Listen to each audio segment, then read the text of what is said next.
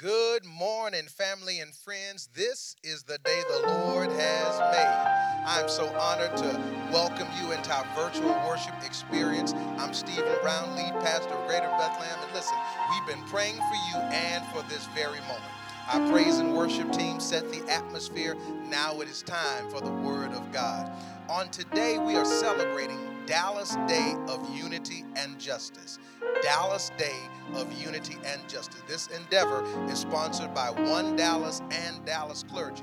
And essentially, you have pastors all over the Dallas-Fort Worth area preaching from the same passage with the same themes: justice and unity. And I simply ask you would pray with me as we prepare to go into this time of the Teach Word. Pastor Pierce has challenged you to go ahead and start a watch party. I'm going to tell you to do the same thing. As a matter of fact, call somebody on our phone stream line, three-way call them in, let them know you love them, and tell them we are live now with GBBC and the Word of God. We're coming again from the book of Micah, chapter 6. Pastor Sonja read that for us. We're going to read it again. I'm simply going to read verses 8. I was going to read the whole thing, verses 1 through 8, and who knows, I may get back into it. You know what? I'm going rogue. I'm going to read all 8 verses. Amen. I'm not going to preach that long. You can bear with me here. Micah chapter 6, beginning at verse 1. Those that have found it, say, I've got it. Go and type it in the comment sign. Say, I got it. I'm with you, Doc. I'm with you, Doc. Come on. I'm with you, Pastor. All right. Here is the word of the Lord. Now listen to what the Lord is saying. Rise, plead your case before the mountains, and let the hills hear your complaint. Listen to the Lord's lawsuit, you mountains and enduring foundations of the earth, because the Lord has a case against his people, and he will argue it against Israel. My people, what have I done to you, or how have I wearied you? Testify against me. Indeed, I brought you up from the land of Egypt and redeemed you from that place of slavery. I sent Moses, Aaron, and Miriam ahead of you. My people, remember what King Balak of Moab proposed, what Balaam, son of Beor, answered him, and what happened from the acacia grove to Gilgal, so that you may acknowledge the Lord's righteous acts. What should I bring before the Lord when I come to bow before God on high? Should I come before him with burnt offerings, with year-old calves? Will the Lord be pleased with thousands of rams, or with 10,000 streams of oil? Should I give my firstborn for my transgression, the offspring of my body for my own sin? Verse 8 is crucial. Mankind, he has told each of you what is good and what it is the Lord requires of you: to act justly, to love faithfulness, and to walk humbly with your God. Wow. I want to put a tag on this text. I want to preach from the subject, the good life. Come on, go with me. Go with me, church. Somebody say, the good life. Come on, say it right where you are. Type it or say it. It's all good. The good life. Heads are bowed, eyes are closed. Father, we approach this moment with all seriousness and humility. Father, as we gather together across this city as a form of unity within the body of Christ. And Father, I pray that you would be in the midst of this moment. Father, these have been very difficult days as it relates to justice and equity, as it relates to unity inside and outside of your church. So, Father, I pray that you would be in the midst of us now. Father, I ask that you would take this feeble presentation that I have, and that you would breathe upon it, that you would bless it, and that it would glorify your holy and righteous name. Father, show us what it looks like to live the good life. In the name of Jesus, we pray. Let everyone say amen. Amen. Praise God. Thank you so much, musicians. The good life. Here's the big idea for our message for today. Justice work is everyone's job. justice work is everyone's job. God has a problem with his people. The prophet Micah catalogs and chronicles said problem with three bold oracles from God to his people. Today's passage is the third oracle in which God commands order in the court. He summons the witnesses of the mountains, the hills, and the foundations of the earth, for they have witnessed firsthand the betrayal and amnesia of God's people. God's people, those to whom he has chosen, blessed, delivered, and protected, God's people. They have grown cold towards God because they have believed the lies of those nations around them. These people, God's people, the people of Israel, had experienced firsthand oppression and persecution. They had been mistreated for no other reason but the favor of God. God heard, God responded, and God delivered. And then God watched as the delivered became oppressors. Oh, I feel that by myself. God watched as the formerly oppressed turned on others by withholding mercy. God has a problem with his people. So God, in essence, declares, tell me what I didn't do, says the Lord. How have I not heard you? How have I not interceded for you? How have I not provided for you? All by loving you. God says, tell me what I didn't do. Verse 3 says, my people, what have I done to you? Or how have I wearied you? Testify against me. And then with profound eloquence, God, through his mouthpiece Micah, uses their own history to testify. Oh, God, I'm preaching up in here. Look at verse 4. He says, indeed, I brought you up from the land of Egypt and redeemed you from that place of slavery. I sent Moses, Aaron, and Miriam ahead of you. My people remember King Balak, what King Balak of Moab proposed, what Balaam, son of Beor, answered him, and what happened from the acacia grove to Gilgal, so that you may acknowledge the Lord's righteous acts. It is amazing how quickly folks forget the goodness of God. The moment we set foot in freedom, we forget what slavery looks like. And so in using their history to testify, God reminds them, first of all, of their deliverance from captivity. The Lord God says to them, he says, indeed, I brought you up from the land of Egypt. A direct reference to Exodus chapter 12, verse 51, where it declares, on that same day, the Lord brought the Israelites out of the land of Egypt according to their military divisions. The Lord brought them up. He delivered them from captivity. The Lord is using their history to testify. But not only deliverance from captivity, secondly, the Lord reminds them of their deliverance from curses. In Numbers chapter 22, verses 5 and 6, Balak, son of Zippor, was Moab's king at the time.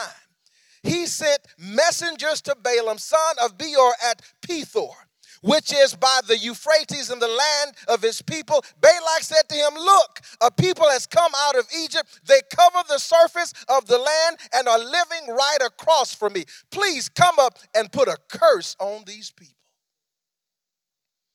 Deliverance from curses. See, oftentimes, the Lord has to remind us by his Spirit what he has done for us.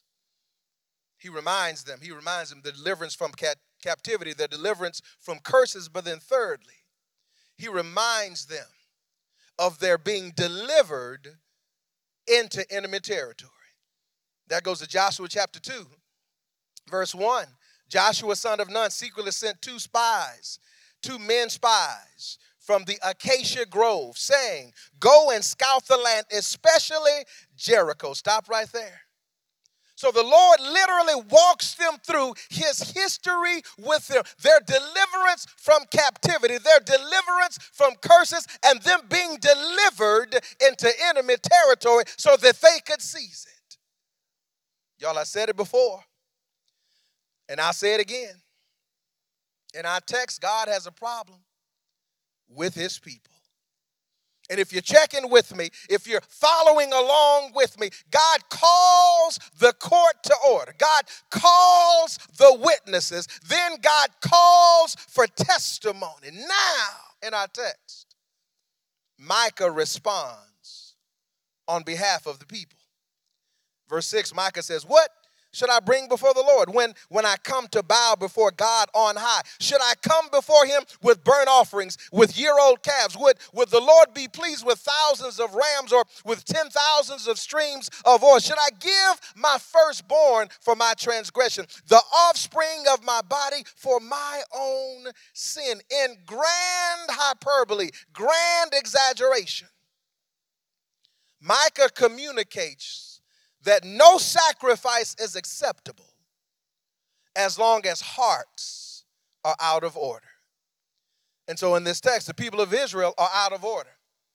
They're so out of order, they have become disconnected from fellowship with their Father. They have begun to do the very things that were done to them. They had overlooked the blessings of God and the presence of God in their lives, and now they stand in judgment.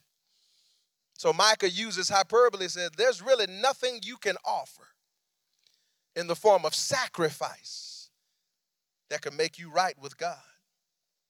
And to which I add, religious activity without eternal security is futile. I think I just said something. Offerings of sacrifice without the offering of our bodies for sacrifice is useless. Oh God, the blood of the lamb, not the blood of a ram, cleanses from sin. The Bible helps me to understand that there is nothing you can offer to God until you have first offered your heart. And so the people of Israel, they are in between a rock and a hard place. And they have to, for the very first time in this series of moments, begin to examine their mistreatment of their God. But the prophet didn't finish. This pericope concludes with verse 8, our motto text for today. We made our way there. Hear the word of the Lord. Mankind, he has told each of you what is good and what it is the Lord requires of you: to act justly, to love faithfulness, and to walk humbly with your God. I like the way the ESV puts it. I want to add a little bit to this. The ESV puts it in a different tone. He says, he has told you, O man, what is good. There it is, the good life. And what does the Lord require of you but to do justice, and to love kindness, and to walk humbly with your God. Beloved, in this one verse, Micah reminds them and us what entails the good life. Reminds us how we can be sure that we do not get amnesia about the goodness of our God. It reminds us what is required in order for us to really experience the authentic good life. But please note, I got to give you the end before pressing through the beginning of this verse. See, catch this. Doing justice toward other people demands loving kindness, which necessitates walking humbly with our God. Doing justice towards other people demands loving kindness, which necessitates walking humbly in fellowship with our God. It was Warren Wiersbe who helped me to kind of explore the full tenor and tone of what's taking place. So he says, of course, we can't do justly unless we've been justified by faith. Beloved, there's some things that only we can do through the power of the Holy Spirit in order for them to have lasting impressions. Now, that doesn't abdicate those who don't know God, but let me tell you something. This word here is for the God folk. This word here is for those who profess faith in Jesus Christ. Doesn't matter your race, doesn't matter where you come from. This word is for the body of Christ. He says to act justly. In other words, the first movement of our text as we move towards the good life is this: look out for others. Oh, get that down, y'all. Get that down. Get that down. Look out for others. I want to keep this as simple as I can.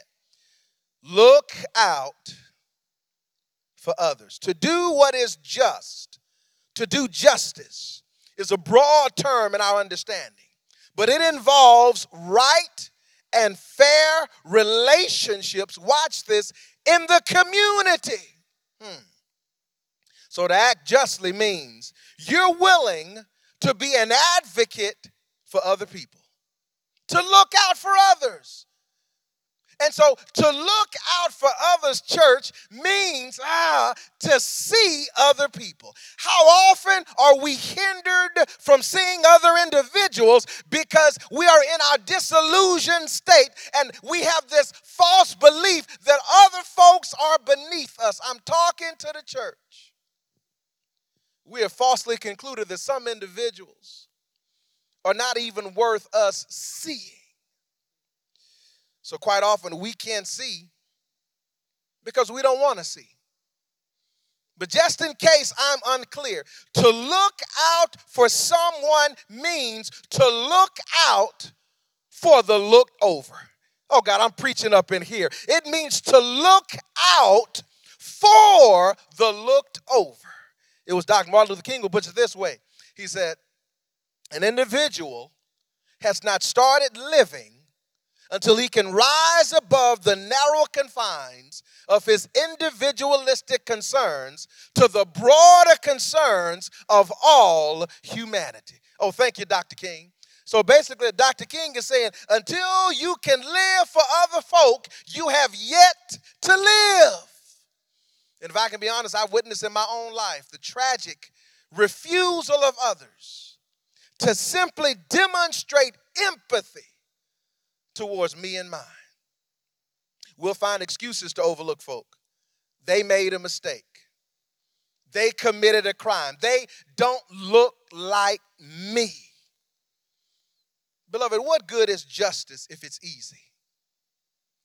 This is where God's people fail and still fall short. One writer has suggested he wanted them, God that is, to practice justice rather than continuing to plot and practice unfairness and injustice toward one another. So y'all, it requires us to see people as God made them, in his image, in his likeness. People shouldn't have to perform or jump through hoops of our preconceived notions just to experience justice, just to experience fairness, just to experience equity. Every man born of a woman is born in the image of God and demands to be treated justly. So, Pastor Brown, what about this grace and mercy and justice? Help me to understand that. Here's something to help us unpack that. Grace is getting what we do not deserve.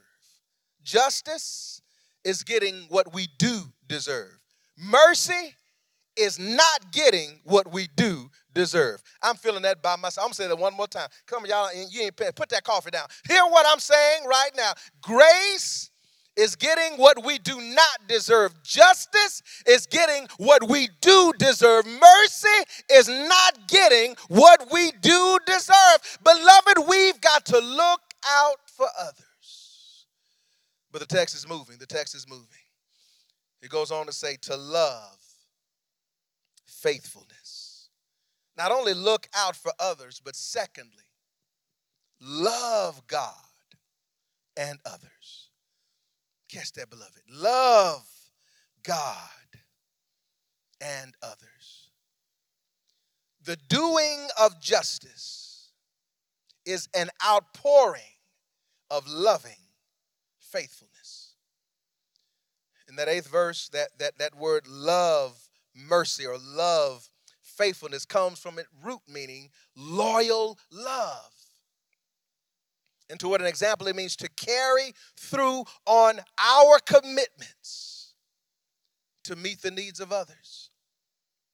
Beloved, we must learn to love God and others. Love meaning sacrifice. Love meaning compassion. Love meaning going beyond our comfort zone to minister to other people, not expecting anything in return. So constant love here refers to loyalty to the Lord, but it also implies kindness in dealing with other people. So the authentic heart of love loves kindness. It doesn't just do kindness. Oh, thank you, John Piper. Let me say that again. The authentic heart of love loves kindness. It doesn't just do kindness. So Jesus helps me by teaching us what greatness looks like. In Matthew chapter 22, verses 34 through 40, Jesus is approached by some men trying to test him. And so they're trying to trap him. So they ask him, listen, what are the greatest commandments? And Lord Jesus, understanding and perceiving what they're up to, he said, check this out. Love the Lord your God with all your heart, with all your soul, with all your mind.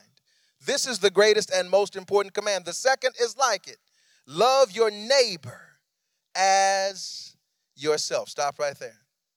See, Jesus is teaching us what real greatness is, what real goodness is. And he is teaching us that it is found in an overflowing love for God and his creation, loving our neighbor as ourselves. It was Stevie Wonder who coined that wonderful song, Love's in Need of Love Today. He said, when I look around, all I'm seeing is hate. Love needs love. So let me help you understand this principle about the neighbor, because oftentimes we look at that more geographically than we need to. Your neighbor doesn't have to live in your neighborhood. Your neighbor is your neighbor, and that is anyone who doesn't live in your house. Oh, beloved, I'm feeling this by myself. So it really doesn't matter what their zip code is. What matters is this: they were created in the image of God, and you have been commanded by the Lord God himself that you ought love them in the same manner that you love yourself.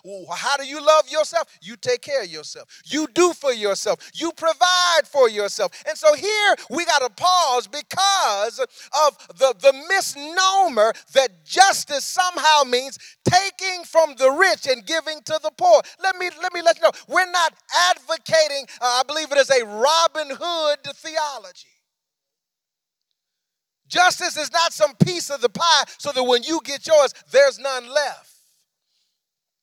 It is an overflowing river of love and mercy and faithfulness. It cannot run out. As a matter of fact, I submit to you that the more we demonstrate and use it, the more of it will be. Love faithfulness. Love kindness. Love mercy. Story has been told of a mother who sought from Napoleon the pardon of her son. The Emperor Napoleon said that it was this man's second offense, and justice demanded his death. I don't ask for justice, said the mother. I plead for mercy. But, said the emperor, he does not deserve mercy. Sir, cried the mother, It would not be mercy if he deserved it. And mercy is all I ask. Well said the emperor, I will show him mercy. And her son was saved. Beloved, I'm here to let you know that if you desire to live the good life, you better learn how to love. I'm finished, but before I take my seat, let's review. If you want to live the good life, text says, act justly. Look out for others. Look out for the looked over. The text says, love faithfulness. Second movement, love God and others. And finally, walk humbly with your God. Here's the third movement, live to honor God. Get that down. Live to honor God. Act justly. Love faithfulness. Walk humbly. The final principle is to live to honor God. Not insisting on one's own way, but readily doing what God wants. But that's not all. There is also the sense of experiencing fellowship with the Lord in the process. See, a life that honors God cannot and will not get the big head. And y'all, I know I got a big head, but we're not talking about that kind of big head. We're talking about the internal big head, because of the realization of who we are in God will help us to maintain the proper perspective. But oftentimes, child of God, we get full of ourselves and we get ahead of God. So to live to honor God shows how we align our lives with God as we move forward in unity and humility. We literally get to share in fellowship with God himself. I told you a few minutes ago that doing justice toward other people demands loving kindness, which necessitates walking humbly in fellowship with God. That's it, I'm finished. Just 3 simple principles from this passage that we ought to look out for others, look out for the looked over, that we ought to love God and others. But then thirdly, that we ought to, I keep forgetting that last one, live to honor God. And we ought to do that in a spirit of humility, understanding who God is and what God has called us to do with our lives. There's a story told of 2 brothers who grew up on a farm. One went away to college, earned a law degree, and became a partner in a very prominent law firm. The other stayed at home with the family farm. One day the lawyer came home to visit the family and shared with his brother, the farmer, and he asked, why don't you go out and make a name for yourself, says the lawyer, so that you can hold your head up high in the world like I do. So the brother, who's the farmer, pointed and said, you see that field of wheat over there? Look at it real closely. Only the empty heads stand up. Those that are filled well always bow low. In other words, the branch that bears the most fruit is bent the lowest to the ground, and by demonstrating authentic humility. And as we close this out, I need you to understand that it's easy for us to get the big head when we're even doing justice work, when we're out there serving in the communities, when we're making a difference, when we're fighting for unity. But just like the farmer in this text has declared, we have to watch it, because only the empty heads stand straight up. I'm reminded of the Lord Jesus Christ that says he emptied himself of who he was. Watch this. Demonstrating humility to the point of death on the cross.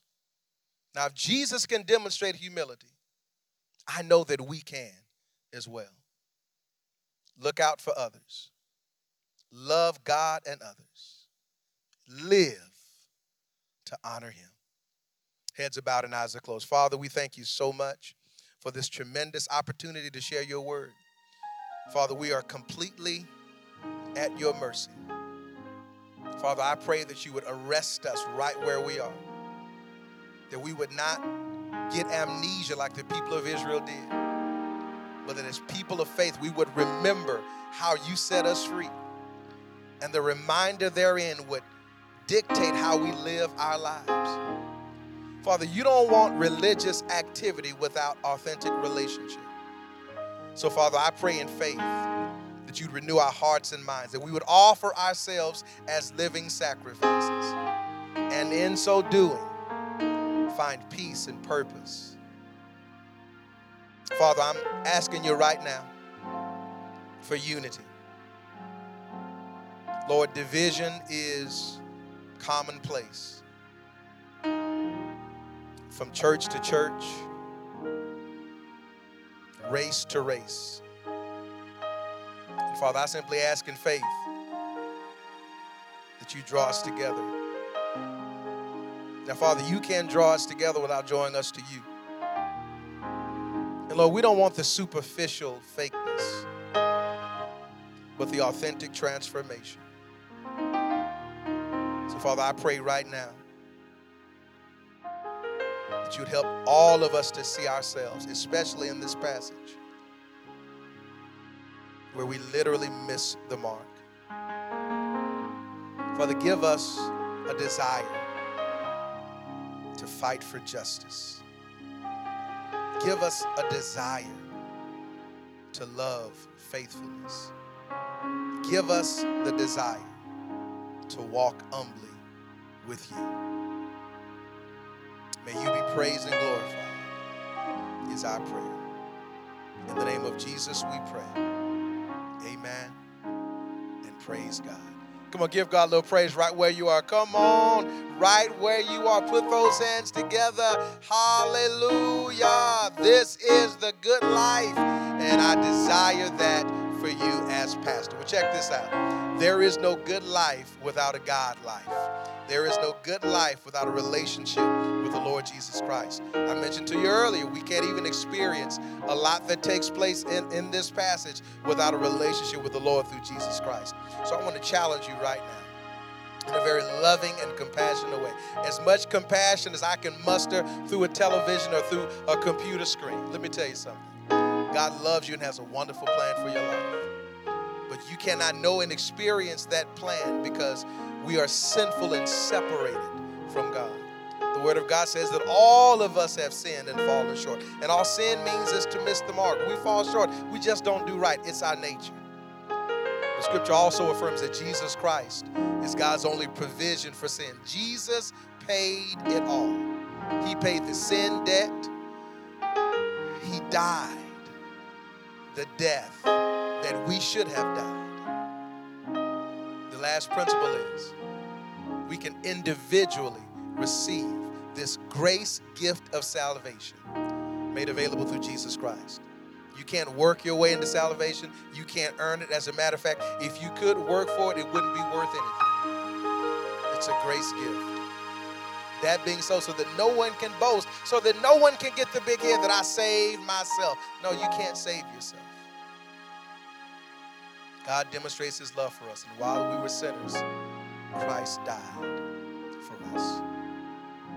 If that speaks to where you are spiritually, I simply want to offer another word of prayer. And I want to invite you to text us your name and who you are to the number that's on the screen. Now, I can never remember that number. I turned 50 this year. Or was it last year? I can't even remember that. That's how bad it is. But I want to invite you to send us a message. And I'm going to pray. And here is a prayer. Listen, I prayed this prayer, beloved, 35 or more years ago. And it's transformed my life. Here it is. Lord Jesus, I need you. Thank you for dying on the cross for my sins. I open up the door of my heart and I receive you as my Savior and Lord. Come into my life. Make me the kind of person you want me to be. According to your word, I am now saved. In the name of Jesus Christ, I pray. Amen. If you prayed that prayer and you just repeat it after me, that's perfect. God is not concerned about the words. He's concerned about the attitude of your heart. And if you say, well, Pastor, I didn't quite catch it. I need a follow-up. Please just shoot us a text message. We're waiting right now just to interact with you. And we will walk you through that. We will help you to become a member of our church. There's just so many more things that we desire to serve you with. But we can't serve you if you don't contact us. So take that moment now and let's do it. Come on, come on, come on, come on. I'm waiting for it. Come on, come on, come on, come on. Send that message. The number's there. Come on, come on. Amen.